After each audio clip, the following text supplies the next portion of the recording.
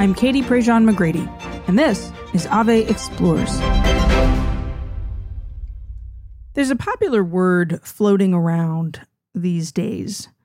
I think the word has always been part of our vocabulary, but in the past couple of years especially, has become more frequently used in a variety of different places, in Christian circles and mental health circles, and conversations even happening in places like the Today Show and CNN, and certainly throughout various podcasting and radio platforms.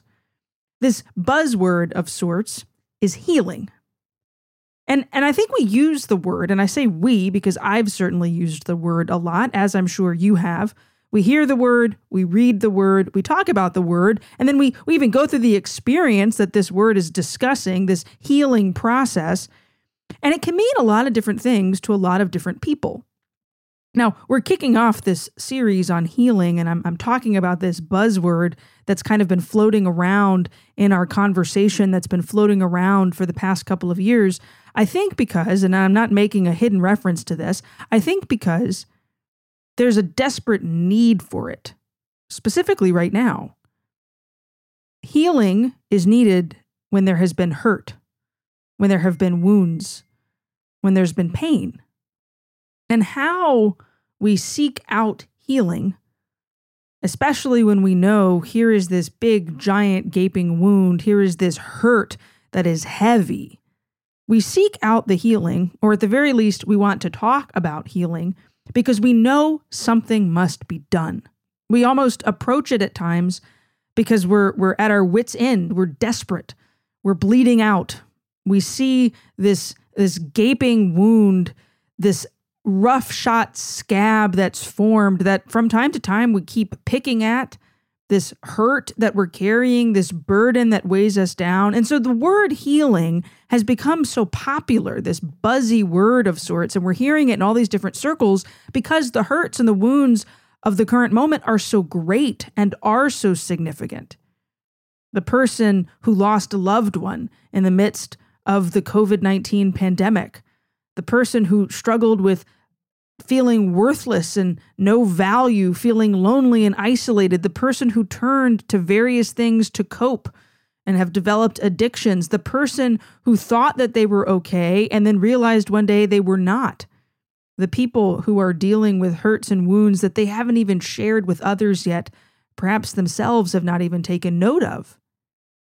Every time we sit down and we plan out an Ave Explores series, we kind of think through the current moment that we're in. We think through who do we want to talk to and what do we want to talk about and how do we want to dig into a topic that's fruitful and life-giving and hopefully helpful to the audience that we have created and grown to know and love over the course of these 150 plus episodes. And one of the things that kept coming up in our conversation as we were mapping out a new season was that we are at this moment of great hurt and woundedness in our world. And so it's kind of, there needs to be this great healing moment. And we're noticing that healing is being discussed. We're noticing that more and more people in both Catholic and Christian and secular circles are discussing it. And so how do we enter into that conversation and discuss healing, as always, from the perspective of our faith?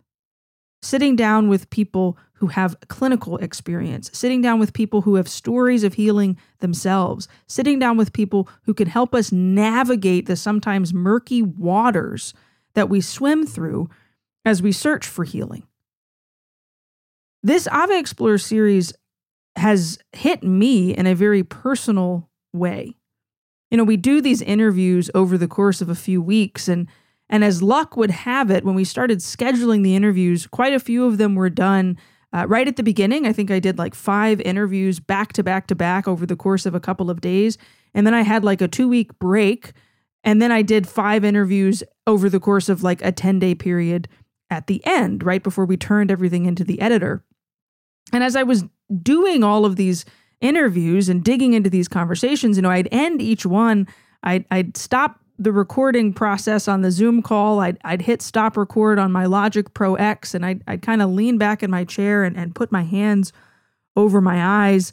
and just take a deep breath, because every single conversation, and I'm not exaggerating this merely for the attempt to get you to subscribe to the podcast, every single conversation hit my heart in a different way. Every single conversation led me to a place of deeper understanding of my own personal, me, Katie Prejean McGrady, my own personal healing journey. And as we were putting together all of these interviews, we realized we needed one to kind of kick it all off, one to introduce everybody to this whole series on healing. And so I reached out to my friend, Father Rob Galea. Father Rob and I first met years and years ago at LA Congress in Anaheim, California. He was speaking to the young people, and so was I, and we ended up in the speaker's lounge together, and we're visiting, and Father Mike Schmitz was there, and Father Leo Petalinghug, and Father Rob, and I kind of found myself sitting at this table with these three very well-known Catholic priests who have these very public profiles and ministries. And I was so struck by one very simple thing as Father Rob and I are hanging out with all of these other awesome people. And it was that he was so composed. I know that might sound kind of strange, but he was very put together. He kind of had this handle on himself. He was quiet. He was listening. We had made plans before the conference had even started to slip away for a little bit to do a podcast interview for his podcast, the Catholic Influencers Podcast. And so at one point, we kind of made eye contact across the table because we needed to get up and go find a quiet spot to do the recording. And as we walked out of the room, he took this deep breath. And I turned to him, and, we didn't know each other that well. I turned to him and I said, "Father, are you okay?" And he said, "Oh, people are just a lot." And he was very honest with me in that moment. I don't think he would mind that I'm sharing that story, especially with the conversation you're about to hear us have. And I realized Father Rob, just like every person, carries great burdens, carries a great weight. And these conversations over the past few weeks about healing and healing journeys and what to do as we seek out healing, every single one of these conversations, including the one that you're about to hear, it kind of felt like for just a few moments, the person that I was getting to visit with, we kind of got to carry that weight together. And that's what I think the beauty of this series is going to show you. That all of these conversations about healing the masculine heart and healing the feminine heart and healing within the family and healing within our moments of hurt and pain and healing from addiction and healing from all of these things that distract us from Jesus. Healing is this process of transformation that is ongoing to where the weight of the world, which we so frequently carry alone, we get to share the load for just a little while. We really, really hope that you enjoy this series. We'd love it if you'd subscribe over on the website, AveMariaPress.com. There's amazing things there for you, including the weekly emails that you'll get that will give you these conversations directly into your inbox. We really hope you enjoy them. We really hope they're fruitful for you. And we're so excited to kick them off with this conversation with my now good friend, Father Rob Galea. Father Rob, it's great to see you from the future. Welcome to Ave Explores. Thank you. It's always so good to be with you and always good to have a chat with you as well in your busy lifestyle as well. And we managed to make the time zones match. Yeah. So the Ave folks said, "Do you think we could get Father Rob?" And I said, I can text him. And they're like, "Would you?" And so I quickly did the math. I was like, yeah, I think I can text him and it's not like midnight over there, or it's not, I think it was actually in the evening when the text message probably came through. And then within 24 hours, we had something set up. So again, we are so, so grateful that you're taking the time. Introduce yourself to our listeners. I'm sure many, many people know who you are and have read your book, but tell us where you are, who you are, and all the amazing things that you do. Well, I'm currently in Melbourne, Australia, so I work and live and serve here. I serve as an assistant parish priest, an assistant pastor in a parish, in a country parish in Bendigo. But I only work in the parish maybe 1.5 days a week, because the rest of the time I run a charity which works to outreach, to bring healing to teenagers, particularly teenagers who are isolated, self-harming, suicidal, teens who don't have a sense of hope and a purpose and don't have, I believe, faith. that gives them the stability and the strength that they need. So we create resources, we create school resources, we create opportunities for public speaking and travel all around Australia and the rest of the world. And so this takes me, of course, through the United States, through India, Africa. I get to speak to literally, and it's crazy to think, millions of people every year. Yeah. And I'm so grateful for this ministry, but it is so ironic because we're going to talk a little bit about healing, but it is, every time I stand on the stage, I think it is, I just see God's miracle working power because I'm the least likely person to be standing in public on a stage. Mm-hmm. I love that your ministry focuses on the healing of young people who are suffering from isolation because ain't that the name of the game for the past couple of years? I did one of these interviews this morning with Roy Pettifee. He'll be later in our season, and we were talking about what he's a therapist and what he's seeing young people bring into the therapy room. And he said they've experienced so much disconnect. Before COVID, you were traveling and you were doing a lot of ministry. Did that shift as we came out of COVID, as things began opening back up because you saw this greater need? Well, what happened was when I was 2019, as you did as well, because we met in a lot of places. Yeah. I was constantly traveling. So I think 2019 was my biggest travel year ever. So I was on a plane, literally 300 flights. I had 300 flights in 2019. So I got to travel a lot. But once the lockdown happened, everything shut down. And in Australia, I lived in Melbourne, which was the most locked down city in the world. So literally, we couldn't even go to the supermarket. We couldn't do anything. So what we did was I set up everything here and I started public speaking as you did, as everyone did. But one thing that I did was I took mass online and somehow we started getting 60,000 people tuning in every Sunday. And so from there, we started an online ministry, and from one staff member now to 16 staff members over COVID. And so we've established it as a charity, as a non-for-profit organization. And now we work sort of remotely, wherever I can work from, like I'm going to visit my family for 4 days. And my work is not going to stop because I still keep going. And this is the beauty of the world, that we can still be prophets. We can still be the hands and the feet of God remotely and use whatever we have and not be afraid of the technologies, not be afraid of what is before us for God to use. Because the gospel's worth it. Being able to bring this message is worth figuring out how to pivot, figuring out how to go online. What is at the heart of this healing message that you specifically offer to young people? What do they need to hear a lot of times? Well, look, when I talk to young people, I always start off with my testimony. I always start off with my story, simply because I know what the darkness is.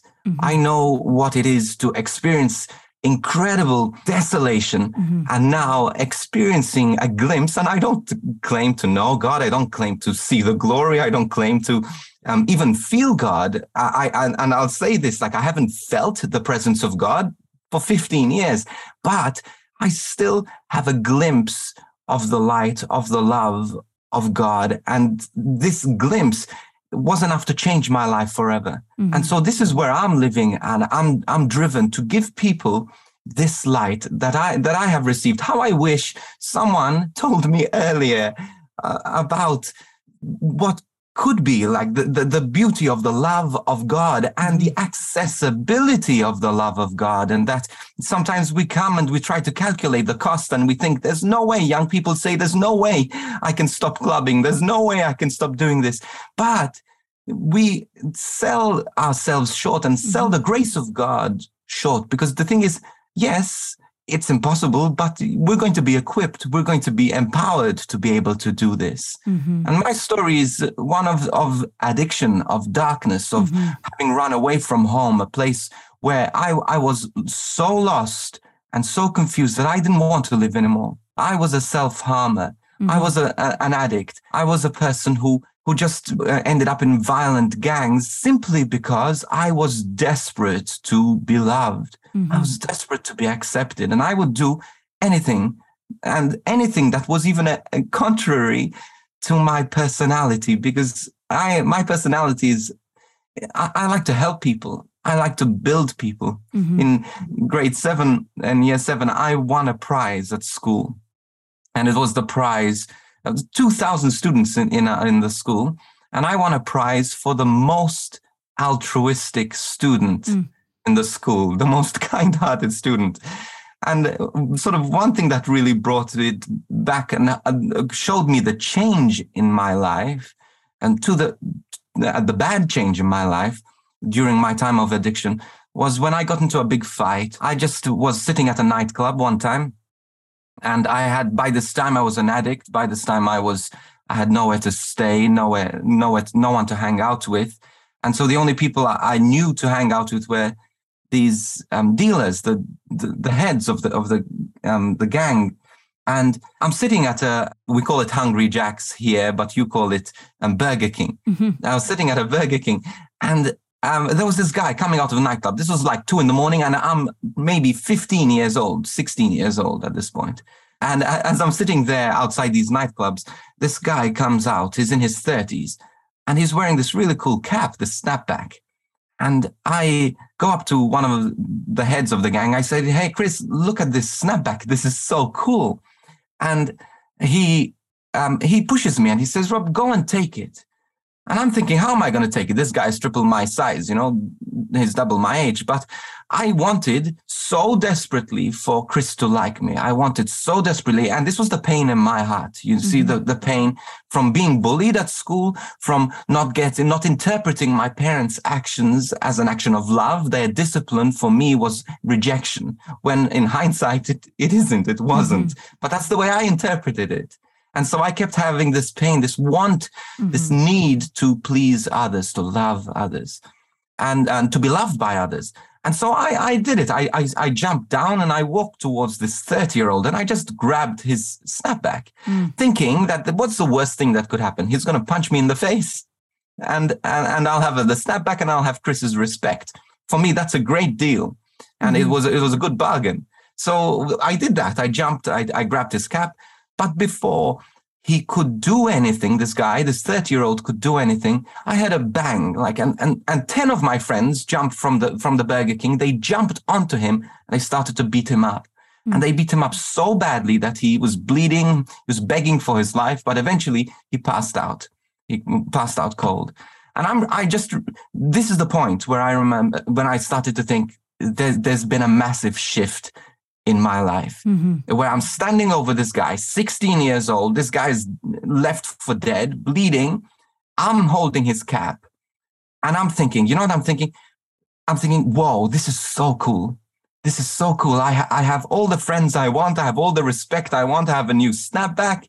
And I felt so good. It felt good and authentically good. No, not like sad good. It felt good. And I remember going home feeling full of love. And it's crazy because I felt loved. I felt accepted. And I walked away, and waking up in the middle of the night thinking, what just happened? What just happened? Is this guy still alive? Does he have a wife? Does he have kids? And all of a sudden, the old me, which was the good me, the empathetic me, started to worry about this person. And I started to think, what happened? How did this shift happen from a place of, in year 7, if I saw someone with a disability, I saw someone in need, I would go out of my way. I would do anything to help anyone. If there was trash on the floor, I'd be the first to pick it up, because I wanted, and I still do this at the gym. I'm at the gym, I pick up the weights, even if I didn't put them up, because I want simply to make the world a better place for the people around me. But I reached this point where I woke up in the middle of the night thinking, how is it that I didn't even think to care for that person? And I, to be honest, at that point, I didn't care because I was too overcome with love and acceptance, or what I interpreted as love and acceptance, and later found out that it wasn't there at all, because they were using me. If ever there was a drug raid, because I was the youngest and the most innocent looking, they'd stuff all the drugs into my pocket. They didn't care if I get caught. They didn't care if I get hurt.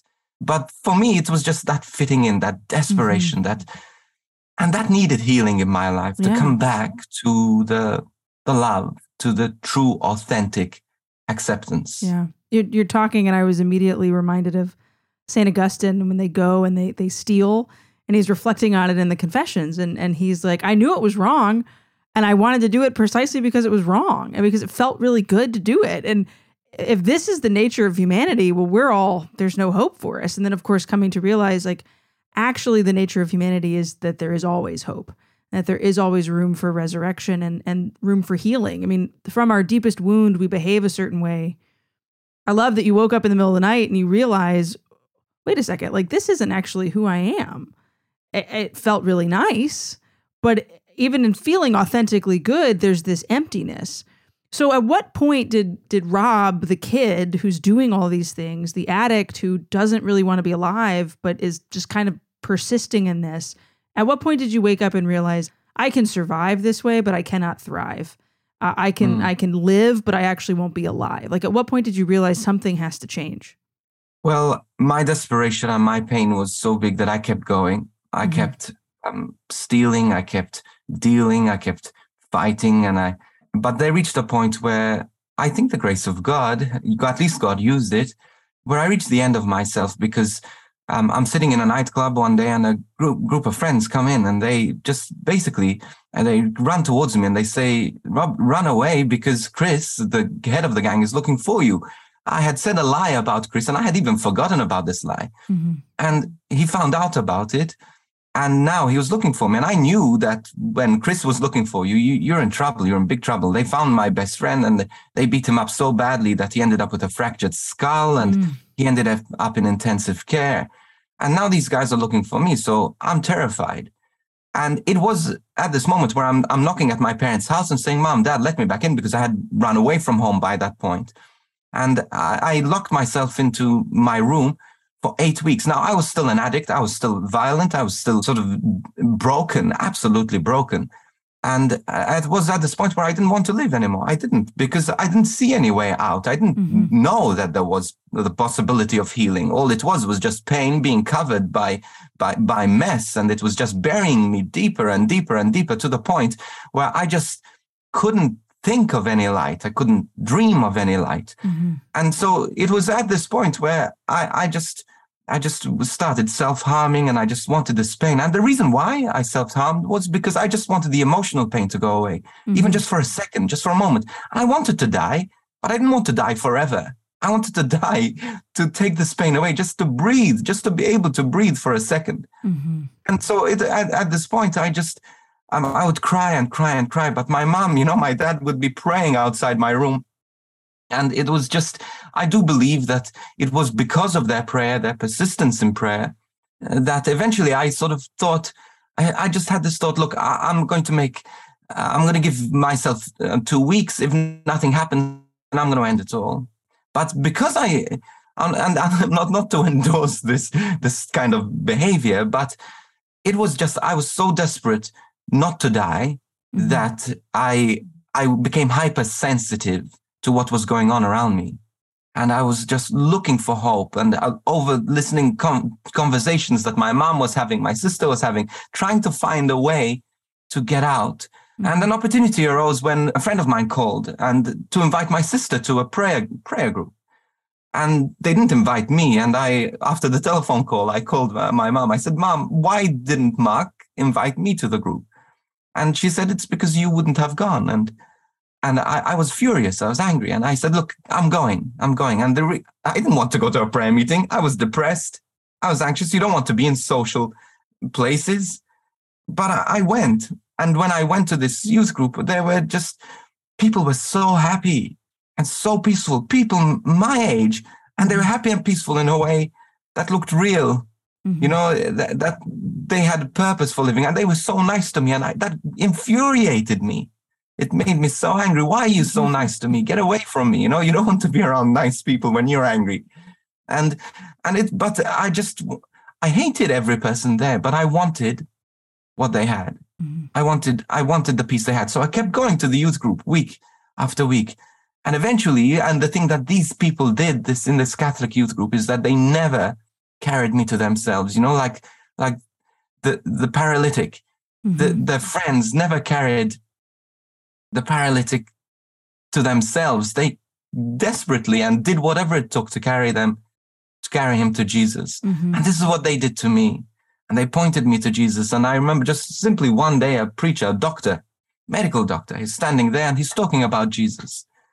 And I just, honestly, I fell in love with how he talked about Jesus. Mm-hmm. I don't remember what he said, but I just think, wow, I want to love Jesus. I want to know Jesus like he does. Mm-hmm. And I remember going home, sitting on a chair in the same place where I was self-harming, exact same place. And I tapped the chair in front of me. I said, Jesus, sit down. I want to know you like his name was Dr. John. I want to know you like Dr. John. And I sit down and I prayed and I didn't feel anything. I was still suffocating. Mm-hmm. But you know what? Throughout the day, I could breathe a little. Mm-hmm. And so the next day I went for my next high, to pray again. Mm-hmm. And I could breathe a little bit more. I would go to the youth group and I could breathe a little bit more. Mm-hmm. Eventually, I started to find my healing. And I say started because it was a long journey. It was Mm-hmm. a long journey. That was sort of my way up, but it was to be a very, very difficult way up. And I'm still there. I'm still climbing. Climbing. We hear these stories and people start to, they start to put their own story on top of the story that they're hearing because they're like, oh, I've been there or I've seen that or I've experienced something. Maybe not to the extreme, but everybody's got their wounds. Everybody's got their stuff. One of the things I think you do so beautifully is, you tell this story. I think the mark of true healing is when you can tell the whole story and you can look at the parts of it. And even if you're still in the midst of healing, you can tell that part of the story and it doesn't open the wound back up because a scar has formed. But at the same time, we have to acknowledge that it's not, and we're going to learn this throughout this whole series with these experts that we're talking to, it's not a check it off the box. Okay, I'm done. Now Father G is healed and I can go out into the world and do the song and dance. Like it's a process of coming back every single day, Jesus, sit down, let's have a conversation, of going to therapy, of dealing with our internal mental demons at times that sometimes are externally triggered and sometimes are something that we're angry inside, or we think back to that woundedness and we think, Jesus, how can you have let something like that happen? I mean, it's always a process. You talk very openly about this. When we sat down for coffee at that hotel in Perth, I mean, you shared with me, you were just like, I'm feeling very low right now. And I remember walking away from that thinking, wait a second, how? Like, one, you came and had coffee with a perfect stranger who was halfway around the world to speak to a bunch of Australian young people. Two, you'd been on stage all weekend long, leading these young people in worship. But I admired you so deeply for sharing that with me. And I know you've shared that very deeply with other people because that honesty in the healing journey is so necessary. How, as a priest, a very public profile priest with a successful ministry who's in demand, how do you keep that this healing journey that I'm on needs to be central, but also needs to not be this secret thing? Like people don't need to think I'm perfect. Like I'm on this journey constantly. How do you keep those two things in balance? Well, I think one is to be self-aware, that to realize even as a priest that I'm a human being and I'm a human being on a journey, that I'm struggling. I'm even in the confessional very often and I'm in tears because I'm thinking, God, I want to be holy like these people are holy, And this is so beautiful. And sometimes you think, okay, God, the devil's been quite creative lately, but other times, like you think, my goodness, it brings such a beautiful conviction into my own life as well, because I realize that I'm broken and I'm imperfect, that I carry, yes, baggage from my past, but it's memorized, it's reimagined. And I think this is one of the things that God does, is that he takes our memories and he heals the memory. Mm-hmm. So like a lot of the memories that I have, even those moments where I was beating that person up, I spent hours just sitting down in prayer, reimagining that moment and reimagining Jesus and Mary at the scene. Mm. How are they? And I imagine them holding this man and protecting this man, and looking at me and Jesus looking from close to me and saying, Rob, you're not, this is not going to be you. This is not going to be you. And so when I think of those moments, mm-hmm. it is a real moment, but it is a reimagined moment. So I don't look at it with anger, with despair, but mm-hmm. I look at it with hope, because I know even at that moment, there was a promise through the healing of memory, of healing that was to come. Mm-hmm. And so for me, when I look at these things, and I do give my testimony and I'm in tears because I'm broken. I hate, in a sense, that I've hurt that person. Mm-hmm. But at the same time, I'm so grateful that God has redeemed me from that darkness. You know, so it's a mix. It's filled with gratitude as well when I tell that story. But again, I'm still on a journey. And I said, so that moment in 2019 in Perth, this was December 2019. I was on a stage. Probably you got me at probably the worst time of my life since that 17-year-old me. Because I was on the stage, I was traveling, I was speaking, but I was speaking about Jesus, but not spending time with Jesus. And I thought it was enough. You know, I'm talking about Jesus, and my meditation and my prayer started to be compromised. And I started to burn out. Because I'm talking to people about Jesus, and I'm doing so authentically. I am, but I'm dry. You know, I'm a vase, I'm a jar that is emptied, and so empty that I didn't let the living water come in, but so empty that I was conditioned to give. And I still started to break off the corners of the jar, and it started to break me. And so I'm at this point where I'm on stage, I'm singing, I'm preaching, and I'm seeing people in tears. I'm seeing people encounter Jesus Christ, but I'm walking off the stage and just hiding in a corner and just crying, just wanting to disappear. Because I felt like a hypocrite. Not only like it wasn't this hypocrisy, but it was just this massive God pursuing me, come back to me. But I didn't know how. I didn't know how.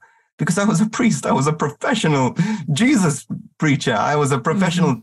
I told people how to pray, but I didn't know how. I sat down with the Lord, but I would just stand up again and just get frustrated, feel too unworthy. And so then the lockdown happened, and I honestly believe that God used it. He's a jealous God, you know, he wanted me for him. And he pulled me back. Yeah. And so I'm still, but now I'm more. Oh, wait, there's a quote that I've become, for some reason, quite famous for. And someone reposted it again and got like 2,000 likes on Twitter. And it scares me now. I used to say this. I said, if I had 1,000 lifetimes, I would choose to be a priest in each one. Now, that's something I really hope, but I used to say that a lot.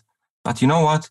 I can't say that with the same conviction today, because I'm, in a sense, I feel today that I am grateful for being a priest today. And I'm going to live my priesthood faithfully today. And tomorrow is another grace, which I step with fear and trembling of this priesthood.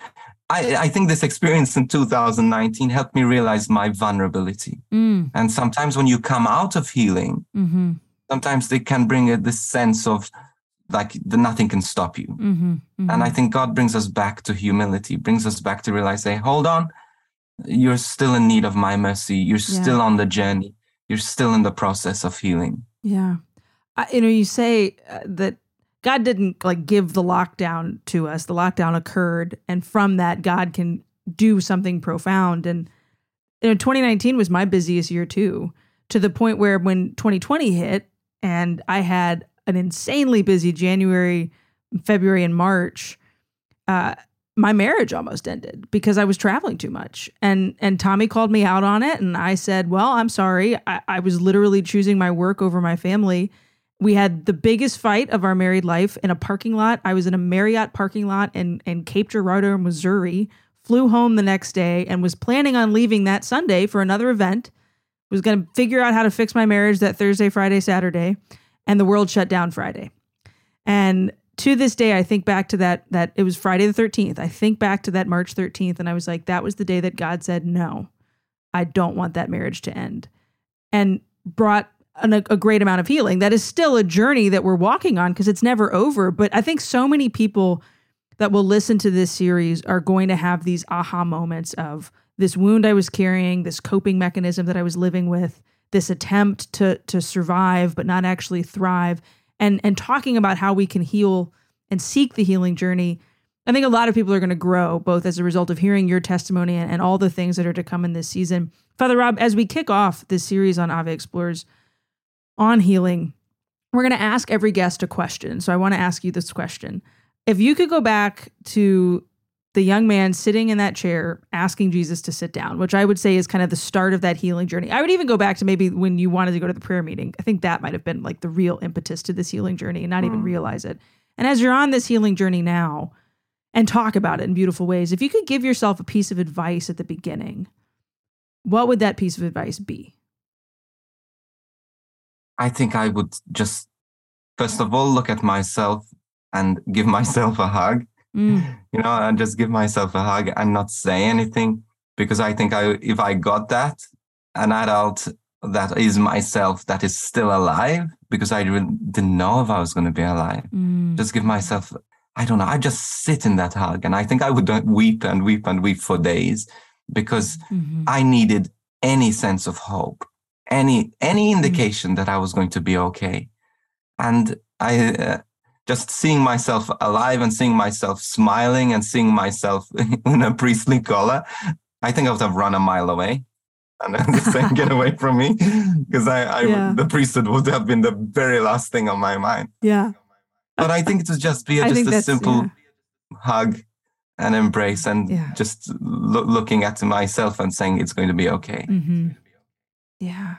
Oh, man, that's a beautiful word. Father, we're so grateful that you're taking the time to be with us. Where can folks follow you? Where can they find more of Father G's ministry stuff? I mean, most of our listeners, I imagine, are in the States, but we do have listeners globally, and I'm sure we'll pick up some Australian listeners in the midst of all of this. So where can we find you? Well, they can go to frgministry.com, and everything is over there. So my social media, FRROBGALEA, Father Rob Galea. And also, we have a podcast, Catholic Influencers podcast as well. You can check that out. And check out the book as well, that published by Ave Maria Press. We'll have a link down in the show notes with a discount code, I think. And you tell the story much more in depth. It's a beautiful book and a real gift. Father Rob, thanks for taking the time. I hope the future is as good as it seems to be since the time. The future is very bright here too. It's good. It's good. Thanks, Father. Thank you. God bless.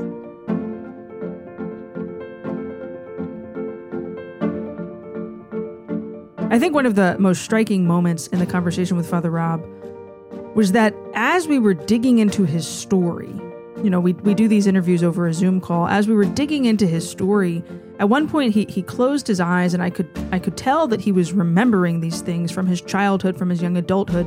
He was remembering these things, and he was putting himself right back in these moments and feeling it all. And yet was still able to talk about it very beautifully and very openly and very honestly. This is just a small taste of what we've got coming for you this Ave Explores series. So many excellent conversations with people. I truly, truly mean this, with people who shared their hearts so vulnerably with me in the course of our conversations, who wanted to help you, the listener, come to a deeper understanding, truly come to a deeper understanding of what your own healing journey can look like.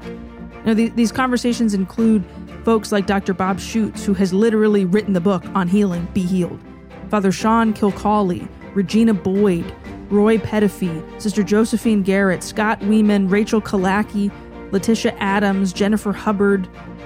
So many amazing people who walk with us on this journey of healing, and they themselves have a story of healing. That's what makes this really unique. And we've done a series on mental health before, where we talked very practically about the process of seeking out help for your mental health.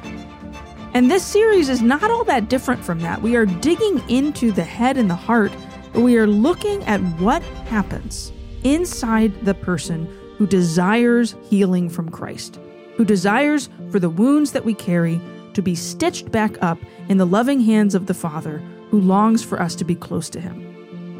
These conversations are transformative. They truly are. And I'm not saying that because I'm the host of the podcast and I want you to subscribe. I'm saying that because I, the host of the podcast, was moved by these conversations and think they will be valuable and worth it for you as well. If you go to our website, AveMariaPress.com, you can sign up. If you subscribe to our podcast, Apple Podcasts, Google Play, Spotify. We'd also love it if you really enjoyed this week's conversation, share it with your friends, post it on social media. Please tell others. The Ave Explores series this season is really digging into the head and the heart in a beautiful way, and we'd love for you to journey with us. So check it all out, AveMariaPress.com, this series on healing, which I truly think will open your heart in a new way. We've got some amazing content coming. You can find more information over at our website. The link is, of course, down in the show notes. We'll be back next week with an excellent conversation with Dr. Bob Schuchts. You're not going to want to miss it. So stick around for more of Ave Explores as our season kicks off. We are so grateful that you're here. This show is a production of the Spoke Street Media Podcast Network. For more great podcasts, visit spokestreet.com.